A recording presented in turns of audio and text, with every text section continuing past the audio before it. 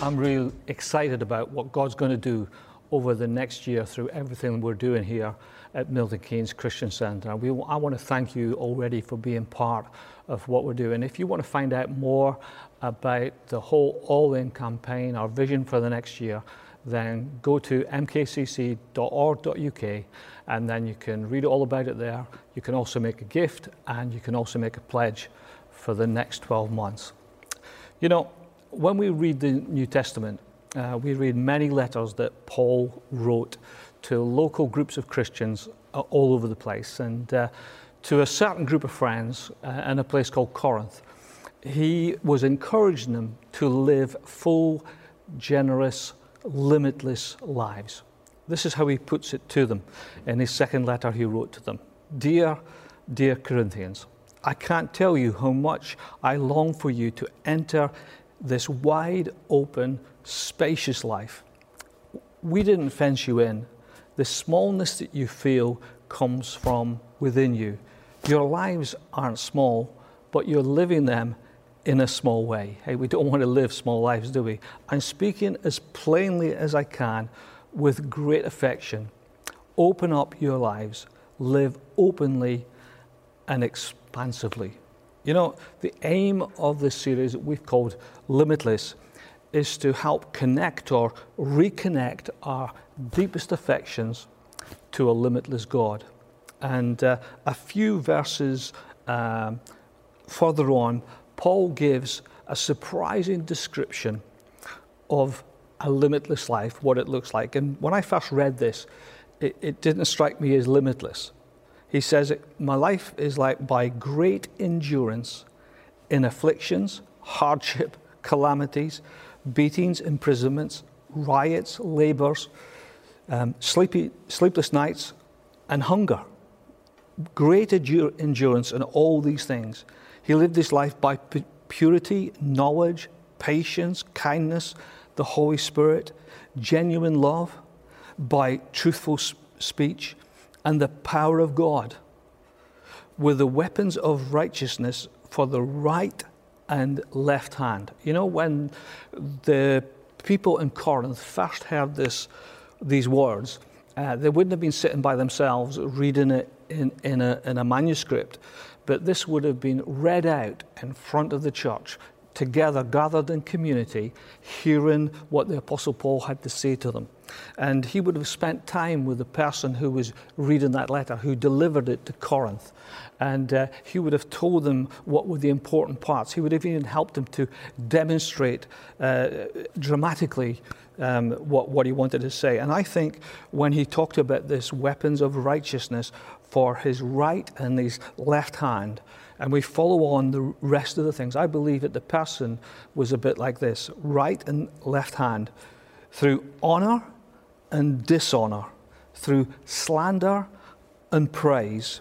We were treated as impostors, yet are true, as unknown and yet known, as dying, and behold, we live, as punished and yet not killed, as sorrowful, yet always rejoicing, as poor, yet making many rich, as having nothing, yet possessing everything. God gave Paul and his friends the power to live a limitless life when there was limitations and there wasn't.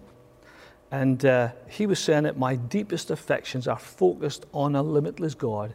So it empowers him and us to live a limitless life, even in some of the most limited circumstances. Over the last few weeks, we've heard from a number of different preachers. We've heard about limitless faith.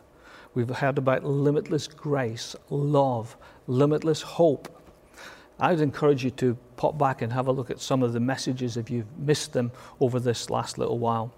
And today, I'm going to talk to you about the limitless peace that is on offer from God. Now, many of you will know me, and if you know me a little bit, you know that I'm probably not a man of peace. If you want peace, then go and talk to my wife. But I'm not the person that brings peace into a situation always. Even this week, Nicola was doing a training session for some people, and she got evaluated on what she was training, and the person evaluated her. And the first thing they said about Nicola was, Nicola, you got a great style and you're so gentle. And unfortunately, she married somebody that is completely different to that. She's gentle and I'm not. And often Nicola will say to me, Billy, very often in your life, you're right. Not always, obviously, but very often you're right, but you say it in the wrong way and you say some harsh words. And I'm still trying to learn that, to be a little bit more peaceful. But also I believe that part of my gifting in God is a prophetic gift to stir up the people of God to break camp and to move on and continue in the pilgrimage. You know, we have got a great opportunity here at Milton Keynes Christian Centre, and we live in a great city, and we want to see the people of the city reached with the gospel of Jesus so that they can know the peace of God in their lives.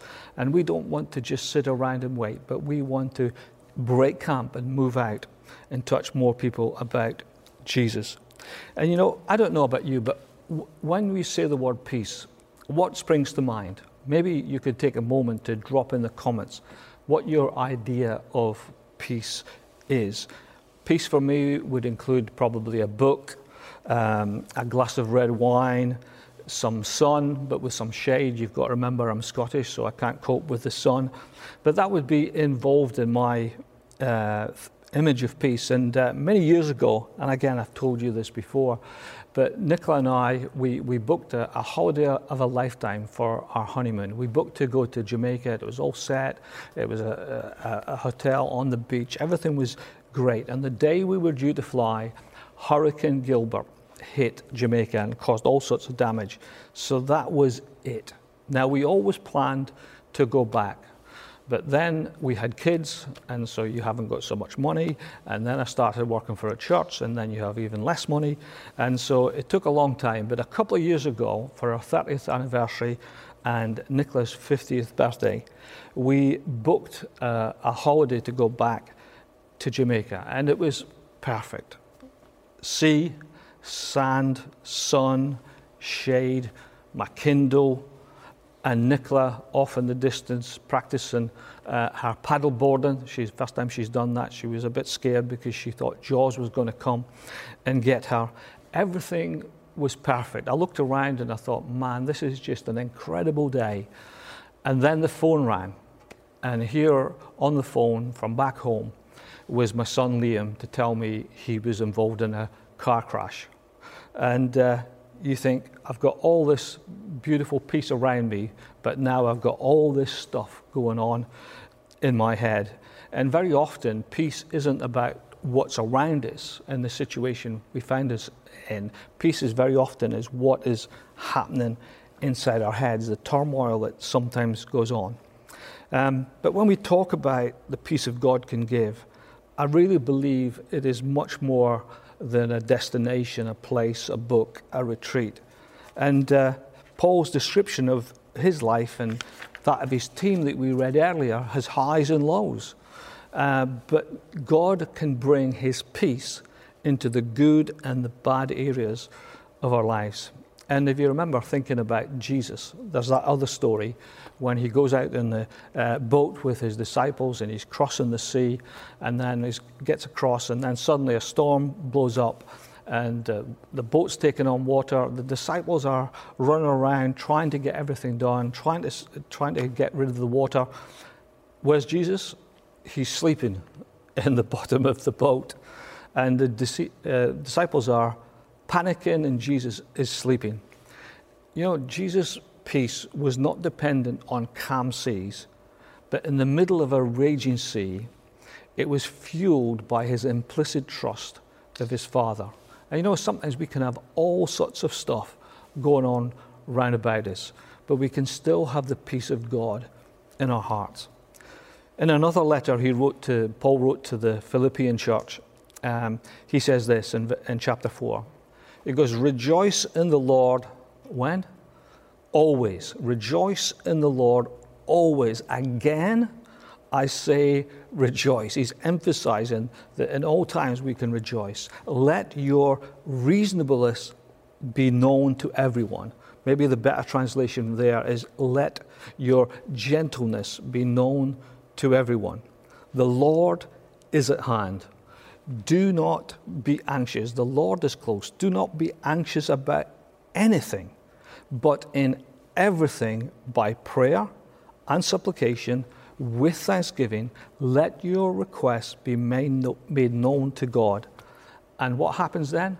The peace of God, which surpasses all understanding, will guard your heart and your minds in Christ Jesus. Isn't that amazing? That whatever situation we face, if we will come to God and we'll talk to Him and humbly put ourselves before Him, then He will give us the peace of God that goes beyond our wildest imaginations, that will help us to deal with the turmoil that sometimes can be going on in our hearts and, of course, our minds. But you know, the peace of God, peace that God gives, before it ever affects our lives here horizontally in this world, the peace of God needs to come vertically as well. What do I mean by that? Like that. If we jump over to Romans 5, Paul says to the Romans, he says, therefore, since we have been justified by faith, we have peace with God through our Lord Jesus Christ. He's saying, you were separated and you were enemies of God. You were split up from God because of your sin. And God justified you through the death of the Lord Jesus Christ. He put peace between you and God. It says a few verses later, for if while we were enemies, we were reconciled to God by the death of His Son, how much more now we are reconciled, just shall we be saved by His life. He said there was a great gulf between us and God. We were enemies to God, but through Jesus coming and dying and taking our sin and giving us His righteousness, suddenly we go from a situation where we are enemies of God till peace breaks out. And Jesus brings that peace. And we need to know that peace, a vertical peace that God brings to us, that we are now classed as the friends of God. And if you don't know that in your life today, then that can be for you. No matter where your life has gone, no matter how much an enemy you are of God, He wants to break into your life because Jesus wants to make the difference. So that peace of God needs to come into our life. Let me read to you from Ephesians 2.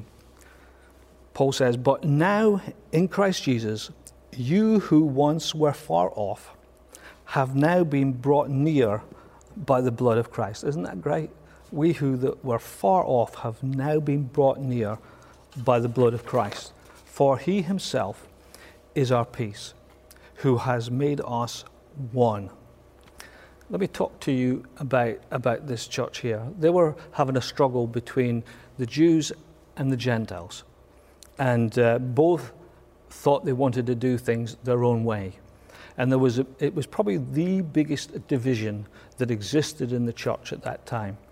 And Paul steps into that division and he says, this peace that we have received from God, that we are now friends with God, moving from out far off to near, that peace now makes a difference in the church and our relationships around about.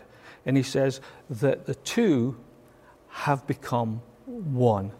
You know, that's so important in our lives, in our relationships in the church. I don't know what you can think about in your life that is a big division or difference in the church at this moment in time. But what we need to know is that through the peace of God coming into our lives, there needs to be a peace of God going through our relationships with others in the church. You know, the context that Paul is writing to the Philippians at this time, if you read back just a few verses earlier, is that there was two ladies in the church, and they used to work side by side with Paul on the ministry, and now they were at loggerheads with each other. I don't know what went on, but they'd fallen out with each other, and they're causing difficulties in the church. And he's saying to them, this reconciliation, this peace that is won by Christ, bringing peace to you, must affect your relationships with each other. Let me read again what he says. Let your gentleness be known to everyone. He's saying that to these two ladies. Let your gentleness be known to everyone. The Lord is at hand. You know, if we know the Lord is near and was next to us now, we would probably act a little bit different. So be gentle and realize that the Lord is now near to you. He's not far off. Do not be anxious. This whole thing that you've got involved in, don't be anxious about anything, but in everything, by what? By prayer and supplication. Supplication just means humbly asking. By prayer and supplication, with thanksgiving, let your requests be known to God, and the peace of God, which surpasses all understanding, will guard your hearts and your mind. He's saying to these two ladies, bring it to God in prayer. Understand that God is nearby, and he will bring a peace to your life and to the people around. Now, let me just pick up one more thing before I finish from this verse. You know, it talks about a peace of God that surpasses all understanding. Now, isn't that incredible? Now, when you think about understanding, think about thoughts, about mind. And he's saying, well, you know, where do we have the battle when we're anxious in our life, when we don't have peace? I don't know about you, but the battle in my life is all in the brain. It's all in the mind, because you're lying in bed at night, you're worrying about something, you don't know what's coming next, you don't know if your job's going to be there the next day, but it all sort of happens in the mind. He says, so I want to give you a peace that surpasses any thoughts that you have in your mind. So you're anxious about something, and I want to give you peace in the middle of that situation. And I want to give you thoughts that are so much greater than the other thoughts that you've got going through your mind at this time, so that the anxiousness will disappear and be replaced by my peace. And how do you do that? By coming to the Lord in prayer. You know, I'm a Mr. Fix-It. If I'm in a problem, I want to fix it. I want to work it all out. I don't know what you're like, but if I've got a plan and I'm working to it, that's great. But often I'm trying to work it out in my own strength, in my own mind. But God is saying to us, if you come to me in prayer, particularly when you're anxious, I'm going to give you thoughts that are greater than your thoughts, plans that are greater than your plans. If you will put your trust in me, you will experience a peace that is above everything. You know, the peace that Jesus gives is not based on circumstance. The peace is not based on how good or bad the situation we find ourselves in. It is a peace in the middle of a global pandemic. It's peace when you have to isolate alone. It's peace when your job is taken away. It's peace when your child has gone off to university and COVID is raging through it. It's peace when your mom and dad is ill with COVID 1,000 miles away in hospital. We can know the peace of God. So first we need to understand the vertical peace that God brings into our life, and now we are classed as the friends of God, which then impacts our relationships around about us, because we are one in Christ Jesus, and we need to have peace there. But we also need to know the peace of God in every situation, like Paul did, through every circumstance, that he is with us and he will give us the thoughts that we need to walk through that circumstance. You know, just as we close, I want to pray for you. And if you're going through a situation at the moment where maybe some of the things I've talked about there, maybe you're in the middle of that and you need some peace, I'd like you just to reach out your hand to the screen or whatever you're watching on at this moment in time and just open your heart to God. And I'm going to pray that God will give you thoughts that are greater than your thoughts, and a peace that is greater than anything you can do by yourself. Father God, we are so thankful that you came and with a plan to heal the gulf that is between us and you. and you have taken away our sin through the death of Jesus Christ, and you have reconciled us together, and peace now exists between you and us. And you have sent the Holy Spirit into this world and lives inside of us every moment of every day. And now you're always at hand no matter what we experience. No matter what the situations and no matter what the circumstance, you are with us. And I pray for every single person that needs to know your peace at this moment in time, that they would come before you with prayer and supplication and wait and listen for your voice to bring peace into the situation and give them thoughts, your plans, your thoughts into their heart at this moment in time. In Jesus' name we ask it.